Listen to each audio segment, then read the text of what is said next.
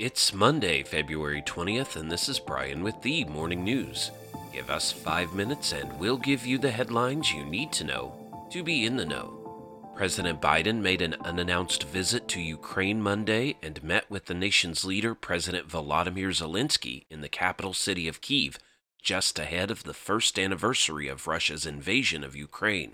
In joint remarks with Mr. Zelensky in Mariinsky Palace, he reflected on the resilience of the Ukrainian resistance as the war enters its second year, noting how the international community initially feared Kyiv would fall in the face of Russia's invasion. 1 year later, Kyiv stands, he said, and Ukraine stands. Democracy stands. Mr. Biden also announced $500 million of additional assistance to Ukraine, and said more details would be released in the coming days, but that the package would also include more military equipment such as artillery ammunition, Javelin missiles, and howitzers. The unprecedented visit comes as Mr. Biden is seeking to sustain a U.S.-led alliance behind Ukraine as the war enters its second year and support for robust aid to Kyiv is ebbing at home. In other news, the Los Angeles County Sheriff's Department said Sunday that it is investigating the death of an auxiliary Roman Catholic bishop who died on Saturday from a gunshot wound as a homicide. The 69-year-old David O'Connell had served as a priest and later as an auxiliary bishop in Los Angeles for nearly 45 years.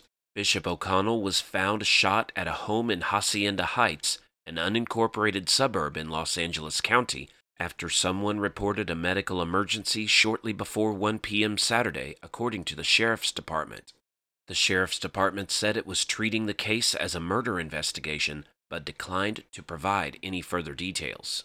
Around the world, United Nations Atomic Agency inspectors have detected uranium that has been enriched to near weapons grade in Iran in recent weeks. 3 senior diplomats said Sunday, a finding that will deepen concerns about Tehran's nuclear ambitions. Iran has been producing highly enriched, weapons-grade material of 60% purity since 2021, but the material found was of 84% purity, according to the diplomats. Weapons-grade enriched uranium is generally considered to be from around 90% enriched uranium. Diplomats said they had been informed that Iran doesn't appear to be accumulating a stockpile of the 84% material. Iran has greatly expanded its nuclear work since 2019, a year after the Trump administration took the U.S. out of the 2015 nuclear accord.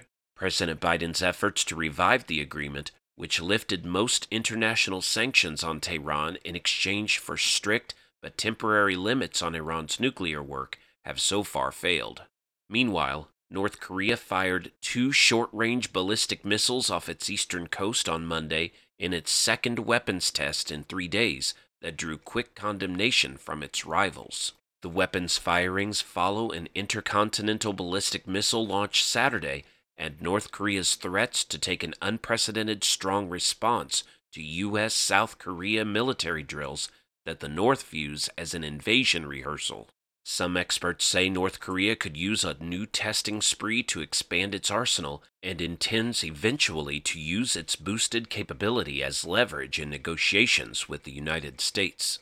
South Korea's military said it detected the 2 missile launches from a western coastal town just north of Pyongyang, the North Korean capital, on Monday morning. Japan condemned the launches as a threat to the peace and safety of Japan and the international society. And Ricky Stenhouse Jr. has had a roller coaster career in which he had to fight to keep a job, lost his seat at a NASCAR powerhouse team, and opened his 14th season mired in a 5-year losing streak. To say this Daytona 500 was a milestone race was an understatement for Stenhouse and for NASCAR. Stenhouse won the Daytona 500 in double overtime and under caution on Sunday in the longest running of the Great American Race. The 2 overtimes pushed the 65th running of the race to a record 212 laps, a dozen laps beyond the scheduled distance, and at a whopping 530 miles.